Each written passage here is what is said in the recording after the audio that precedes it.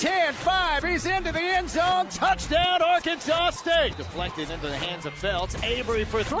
Hits. Culver is safe. The Red Wolves have walked it off. Welcome to the Second to None podcast, the A-State podcast, presented by Simmons Bank. Now, here's a couple of guys who know the Red Wolves like no one else.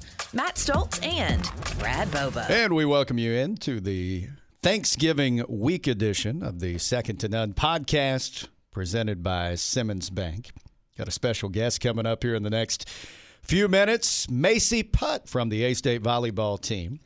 Volleyball team making a really nice run last week in the Sun Belt Conference tournament. We'll recap it with her in the next few minutes. But we'll start, as we usually do, with the football team. A-State football on the road this past Saturday. Final road game of the season at Texas State, taking on former Red Wolves Lane Hatcher and Lincoln Perry. We talked about it last week, just how strange it was kind of getting ready to face those two again. And I got to tell you, just seeing them in person in a different uniform was a weird feeling. And I guess that was always from you, from the press box level, right? You never have an opportunity to cross paths with those guys, did you? No, never went down. But at the same time, strange to see them in a different uniform. What about Dr. Danfus? Now, he was running all over the place the other day. I don't believe it. They are the 40-year reunion of their 1982 national championship team. So there was a lot of things going on with that. Bobcats win the game 16-13. Look, the A-State defense did a lot of things really well in this game. Held Texas State to just 3 points through 3 quarters. Malik Straker, I thought, played really well. He tied a career high, 14 tackles, also had a couple of sacks. First A-State player with multiple sacks in a game this season. The Red Wolves able to get a touchdown just before the half. James Blackman finding Johnny Lang for a 26-yard score. 3rd and 3 for the Red Wolves. James Blackman steps up, throws it out left side. Caught. Johnny Lang spins inside the 20. 10-5. Johnny Lang is into the end zone for the score.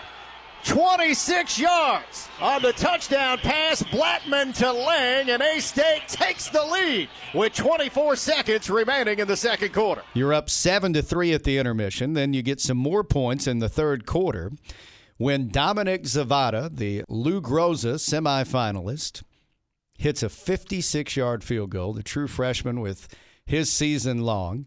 And Dominic had just missed a 51-yarder earlier in the game against a 20-mile-an-hour wind.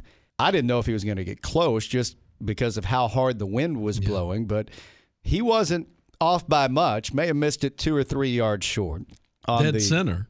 Yeah, on the first try. But the second one, 56 yards, he had plenty on that one. Play clock down to 5, 4, 3. Snap back, hold down. The Zavada kick is up, and it is through. That field goal tied for the third longest in school history, the longest since 2011 when Bobby Zalid hit a 56-yarder. And it's tied for second longest in the FBS this season. So I think we're just kind of scratching the surface with Dominic Zavada. It's interesting because in between that time you mentioned, Arkansas State's had a bunch of really good kickers, and I don't know that there was one in the bunch that you would even send out there for a 56-yarder. No, I mean, you had Brian Davis, who was one heck of a kicker. And in fact, we mentioned Bobby Zalid. Brian Davis was around back then, and he was a fantastic kicker for us. But Bobby Zalid was that guy you'd bring in for the really long ones. He was the long guy, yeah. And so, I mean, you go back even further than that. Eric Niehaus was good. And, of course, Josh Aracco went all the way to the Home Depot Awards. He did. You would have never dreamed of sending him out there for a 56-yarder. No, you would not. Now, he would get you about a half yard more than the field goal required. He was the master at just clearing the crossbar, but he was really, really good at that. And, of course, Blake Grupe, the all-time leading scorer, was very good. But you wouldn't send him out there for a 56-yarder. So it's pretty special to have somebody like Dominic Zavada, and had a chance to visit with him during the radio show last week. And he never played football until quarantine. He was in high school, was a soccer player, but he knew his football team needed a place kicker, and he just decided during quarantine he was going to start kicking footballs, and look what it's done for him. Good call. So it's 10-3 at that point, and 10-3 going into the fourth quarter. But Texas State comes back. They take the lead 13-10 with just over 3 minutes to go in the fourth. Still very much alive in this one, and you're able to get a really nice return from Johnny Lang. They had been squib kicking it all day long. He comes up, scoops it up, goes 37 yards, sets you up at the 40-yard line of Texas State. But not much happened on the first 3 downs after that. Then on 4th and 9, James Blackman able to find a true freshman, Deverick Jenkins, over the middle. 4th and 9 for the Red Wolves at the Texas State 40. James Blackman with the pocket collapsing, steps up, throws over the middle. It's caught. Deverick Jenkins inside the 15-10. He's down at the 9. Blackman to Jenkins on 4th and 9 goes for 31 yards. Sets up 1st and goal. Then you are able to pick up 5 yards on first down, but still not able to get in the end zone. You have to settle for the field goal. Dominic Zavada with the 23-yarder to tie it up with 31 seconds remaining in the game. And you're thinking at that point, we're going to overtime, right? Yep. But Texas State drives down a couple of 21-yard pass plays, coupled with a 15-yard roughing the passer penalty. Which, by the way, the next time I see that play will be the first one. You know, we were talking about that, and I asked Coach Jones when we sat down to do the TV show on Sunday, I said, well, did you think it was roughing the passer? Because I didn't see it. I was looking at the ball. Philip Butterfield was looking at the ball. Coach Jones, his response was, I didn't see it either. They never showed it on the TV broadcast. I'm interested to see just how legit it was, but they called that, and that was only the second penalty all day called against the Red Wolves. Anyway, that made what would have been a 44-yard field goal attempt, a 29-yarder. Not only that, but it made it where they were going to have to go try to, get down there and get it clocked, which they were, in position to do, but it was going to be a lot more frantic than stopping everything and tacking on 15 more yards and then getting set. It was, in more ways than one, a game changer. Texas State able to hit the field goal from 29 yards away. They win it 16-13, and this makes 4 fourth-quarter leads that A-State has not been able to hold on to this year. You go back to Memphis, Old Dominion, Southern Miss, and now Texas State, and you just see how close this team has been on so many occasions. Which is, is a blessing and a curse. You tack on the 3 games you did win. You tack on the fact that James Madison, pretty well into the fourth quarter, was a 1-score game. Yeah. And so that's 8 times you've either had the lead or been within a possession in the fourth quarter. Still trying to learn how to win. Yeah. So A-State now 3-8 on the season. They'll wrap up the season this week as Troy comes to town. We'll talk more about that contest coming up a little bit later on. But mentioned earlier, it was an exciting week for the A-State volleyball team. We're going to talk about that with A-State senior Macey Putt when we come back here on the Second to None podcast presented by Simmons Bank. When we play today, we win something bigger than ribbons or trophies. We win our tomorrows. Wherever we play, wherever we fight, wherever we overcome odds, we're winning our way. Simmons Bank is committed to supporting women athletes in the communities we serve and are proud to be an official sponsor of A-State Women's Athletics. Not just for a season, but for a winning future. Seasons are short, but fierce is forever. Simmons Bank, member FDIC. And we welcome you back in to the Second to None podcast presented by Simmons Bank. We're pleased to be joined now from A-State volleyball grad student from Ozark, Missouri, Macey Putt. How you doing, Macey? I'm doing good, thank you.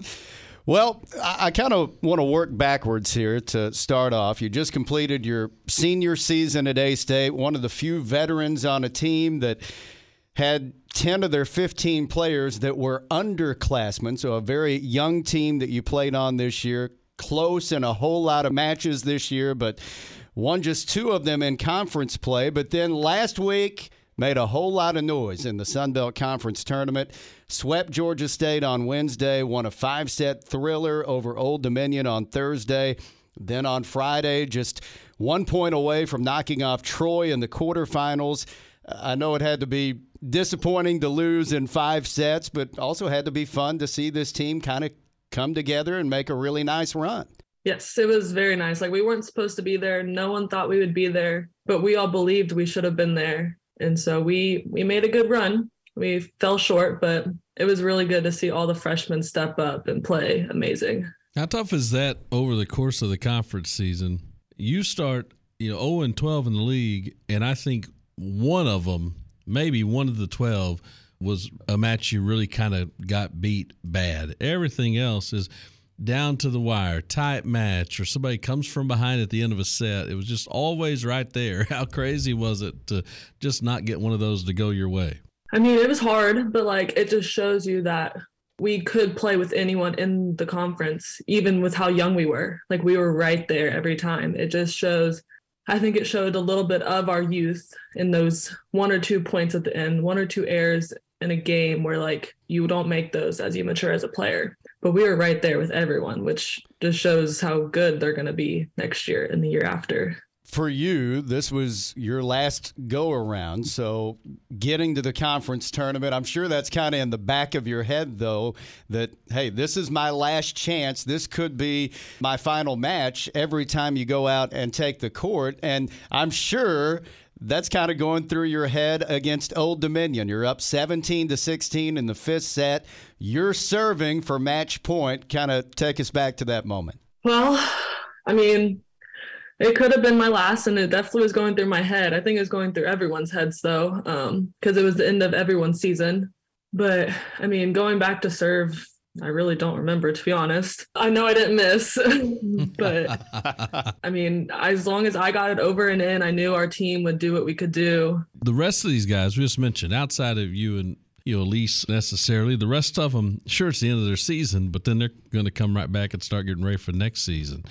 So for you, as you're heading to the tournament, do you welcome thoughts of, hey, this is the last ride, or did you try to, fight them off and keep stuff like that out of your head? It's definitely going through my head. I'm not vocalizing it, but I mean, it was definitely said by the coaches and underclassmen, hey, we got to do this for the seniors. This is their last conference. This is the last time this team is going to play together. So it was definitely out there, but we all just wanted to win because we obviously had a rough season. So it was just going out there and finally putting all the pieces together and seeing them clicking when it mattered the most. It was good. As you look back over the course of your 5 years at Arkansas State, you finish with over 1,000 career digs, 1,000 career kills as well. Just one of 6 players in program history to accomplish that feat. What's that mean to you? That means a lot. It makes me just super happy to know that I could contribute and give back to the school that gave me so much too. I mean, it's always nice to hear that you're in one of those clubs that not very many people are in. It's very exciting. Before we kind of get too far away from your guys' run in the Sun Belt tournament, again, you're twice a point away from the semifinal. Won as many matches at the conference tournament than you did in the conference season. So why? We talked about you guys were always right there. What changed in Foley that it was finally the day that some of those things started falling your way? I think it just came down to want and the grit that we had. We knew this is the time. If there's a time to do it, it has to be now. And I mean, I really don't know what the big difference was, but everyone was on. We had everyone contributing. And so I think it really just came down to the want and the will of everyone. Go back to the start of your A-State journey. You come from Ozark, Missouri. You were actually recruited by David Rear, and he was one of 3 head coaches that you played for at Arkansas State. As you go back and just think about what this 5 years have been like, how can you sum it all up? Well, it's been a ride, but I've learned from so many different coaches. So I think it helped me as a player going through all of that, and then new teammates coming in. So it was definitely a ride. It was a really nice ride. It was very fun. You played 1 year for Coach Rear before he left for Houston, then 3 years for Coach Restrepo. But this past year, Brian Gerwig was hired as the new head coach. Why is he the guy to kind of take this program to the next level going forward? I mean, when we were interviewing him, us players got to interview the coaches before they were hired. So we got to interview Brian, and he just wanted to have a very good volleyball program, but he also wanted to have a very good outside relationship with all of us and cared about our academics, our mental health, going into the community. So he cared about the overall picture, which I think is very important, of course, but his job is to win. And I knew he could also get us there from having him as my coach my freshman year. I knew what he would bring and what he could offer to the program. And I wanted the program to get back to like how it had been in the past, because we were very successful in the past.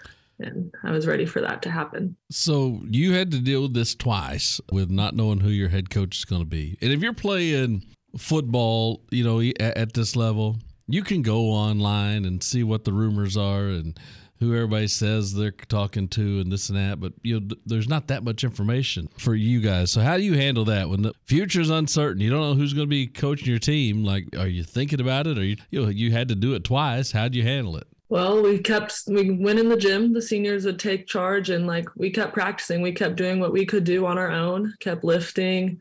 And we were just hoping that the athletic department would get us a coach that we need while continuing to work on our own to be ready for that new coach. And you guys, at this time, you did that for probably close to 2 months, right? It was a very long time, yes.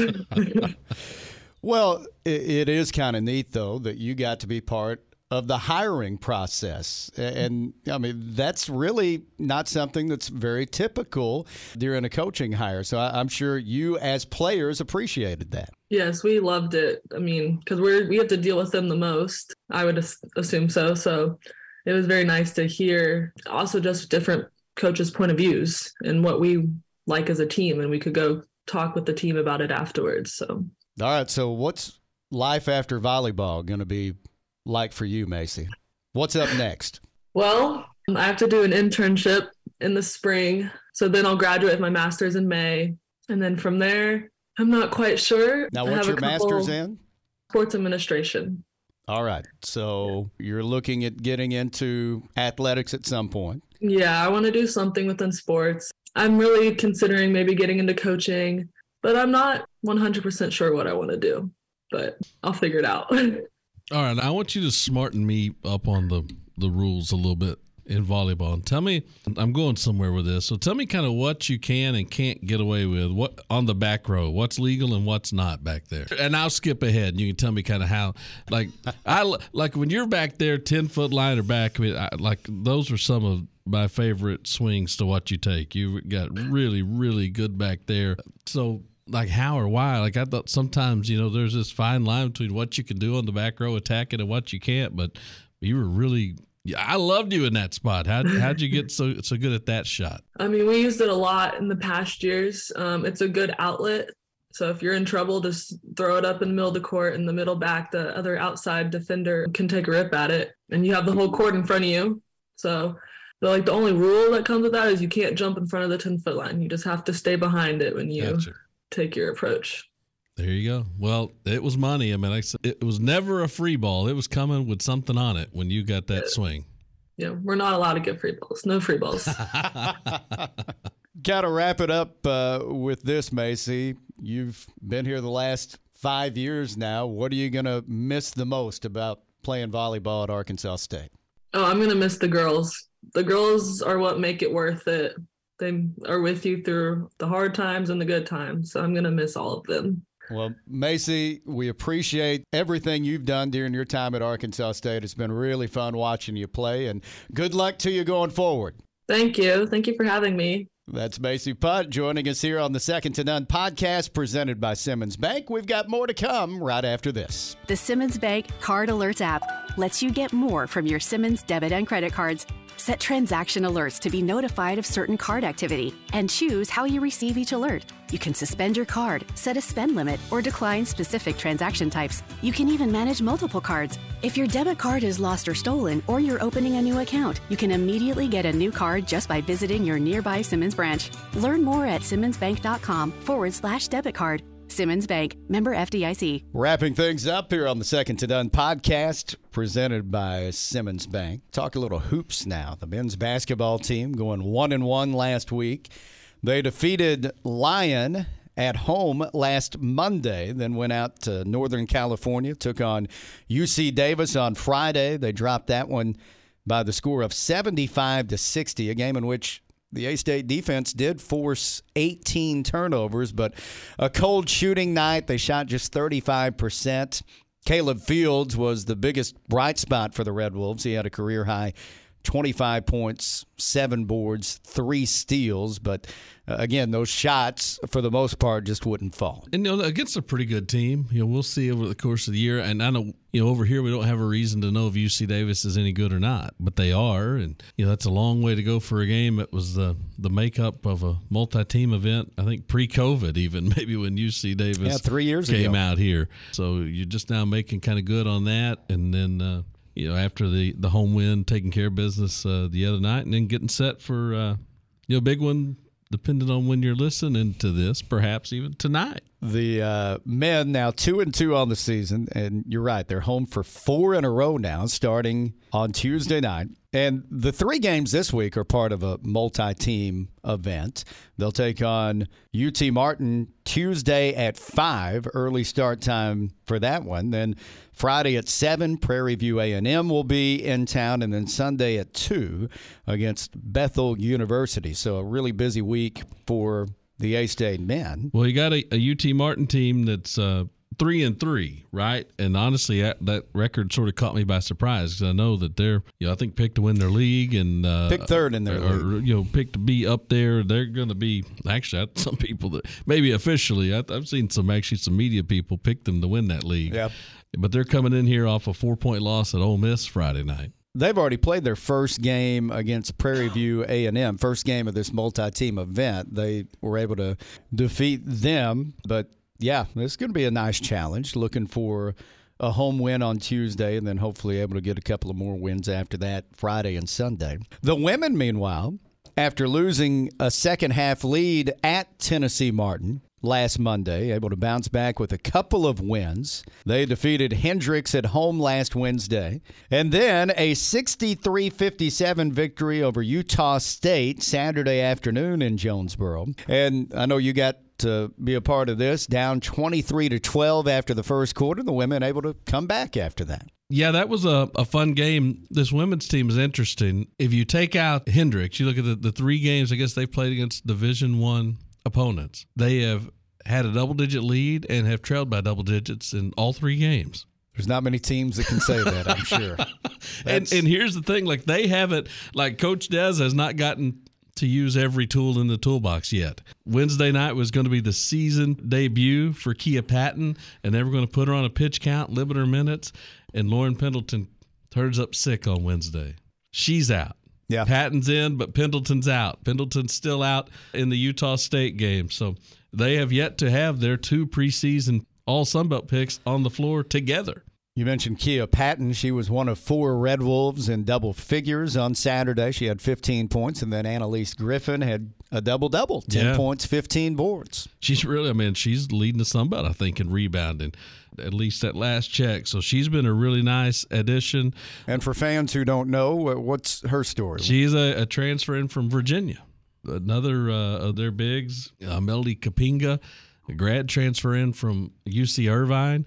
She's played. Matter of fact, I think the coaching staff might tell you she's even better than they thought she was when they brought her in. She started and given them a nice boost. So it's been fun to watch. I haven't changed my opinion on this team. I'm really anxious to see when they get everybody out there, and I think they may be a step closer to that against Oklahoma. The women now 2-2 on the season, and a couple of home games this week, and they'll take on Oklahoma Tuesday night at 7:30. Now, we mentioned the men are playing at 5, so this is a rare men's-women's doubleheader. When we've had doubleheaders in the past, usually it's the women playing first, but the men at 5, and then the women at 7:30 against OU, and then Saturday at 11, the women will be home again when Kansas City comes to town, and 11 a.m. tip time for that one. That game Saturday, because there's a football game at 2, the women needed to shuffle around. They wanted to get that Kansas City game in early so Kansas City could drive home. So they're going to play at 11 o'clock, and that's going to be free admission. How about that? And you had mentioned here on the podcast last week that there's a really special ticket deal this week with the 5 games. 4 of the basketball games being at home, the 3 men's games, plus the women's game against OU, and the football game. 5 games, you can get 1 ticket for $25. Yeah, How about that? When you tack in that you can go see the women Saturday morning now, you get to watch 6 games for $25. If you're listening to this before the Hoops doubleheader, go to astateredwolves.com and get more information on that. By the way, both games, again, if you're listening on Tuesday, at both games, that Hoops doubleheader, we're going to have the Beale Street Flippers. They're coming from across the river. Man, I love the Beale Street Flippers. They'll be there doing both halftimes Tuesday night. In addition to all the home basketball games this week, mentioned football will also be at home. It's the season finale against Troy. Our coverage on the radio side begins at noon, kickoff at 2. It's also going to be televised on ESPN+. But we need a big crowd at Centennial Bank Stadium on Saturday. Last chance to see the Red Wolves in person this year. And the weather might not suck nearly as much as what it has for the Red Wolves the last 3 games. Believe me, it's sucked the last 3 games. It has not been good. At this very moment, it's showing that, what, in the 50s? Well, you want the good news or the bad news? The good news is the temperature keeps kind of bumping up to 60. Now, with it, the slight chance of showers grows a hair. Now, it's still not a big risk. It is slight. But the high's up to 60. And listen, we need a big crowd for a lot of reasons. Number one, Troy's going to come in here and try to take this deal over because they're playing for a spot in the Sun Belt game. A lot on the line. I found out just before I came to record this podcast with you on Monday as we're sitting here, they're bringing their band. Really? Yeah. They're 6-1. South Alabama is 6-1. So Troy needs to win to solidify their spot as Western Division champions and get to next week's Sun Belt Championship game. Because if they lose and South Alabama wins, it'll be the Jaguars moving on as the Western Division champs. So, yeah, Troy with a lot on the line. We know they're going to be coming in with their band. Which think these are kids now, these band kids, think about it. These are band kids that got told you can't go home on Thanksgiving weekend because you're going to Jonesboro. Unless they bring them back on Friday, and maybe they cut them loose and bring them back in Friday. But either way, they're cutting their weekend short. Meanwhile, it's senior day for the Red Wolves. And we'll see guys like James Blackman and Johnny Lang, who have kind of been on the ground floor of Butch Jones' program here at Arkansas State. See them get honored before the game. Everybody knows, with all the close losses, all the could have been, what should have been this year, this is a chance to end the season on a high note. And what a high note it would be going into the offseason if the Red Wolves were able to find a way to come out with a win on Saturday. Oh, it'd be quite a springboard and do that because there's a lot of guys who have played a bunch of football here in these last couple of years going through senior day. So if you could end this for those guys on a note, for the program on a high note, and actually give this coaching staff then that momentum to go finish up recruiting, which they're really good at anyway, it'd be a big moment for sure. Anything else we need to talk about before we get out of here?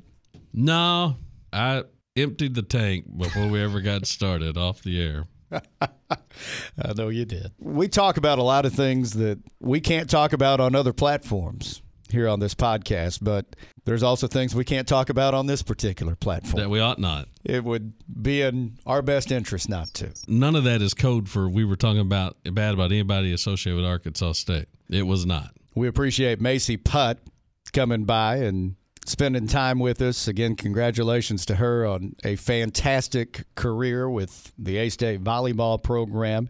Hope everybody has a wonderful Thanksgiving holiday, and we'll be back to join you again next week for another edition of the Second to None podcast presented by Simmons Bank.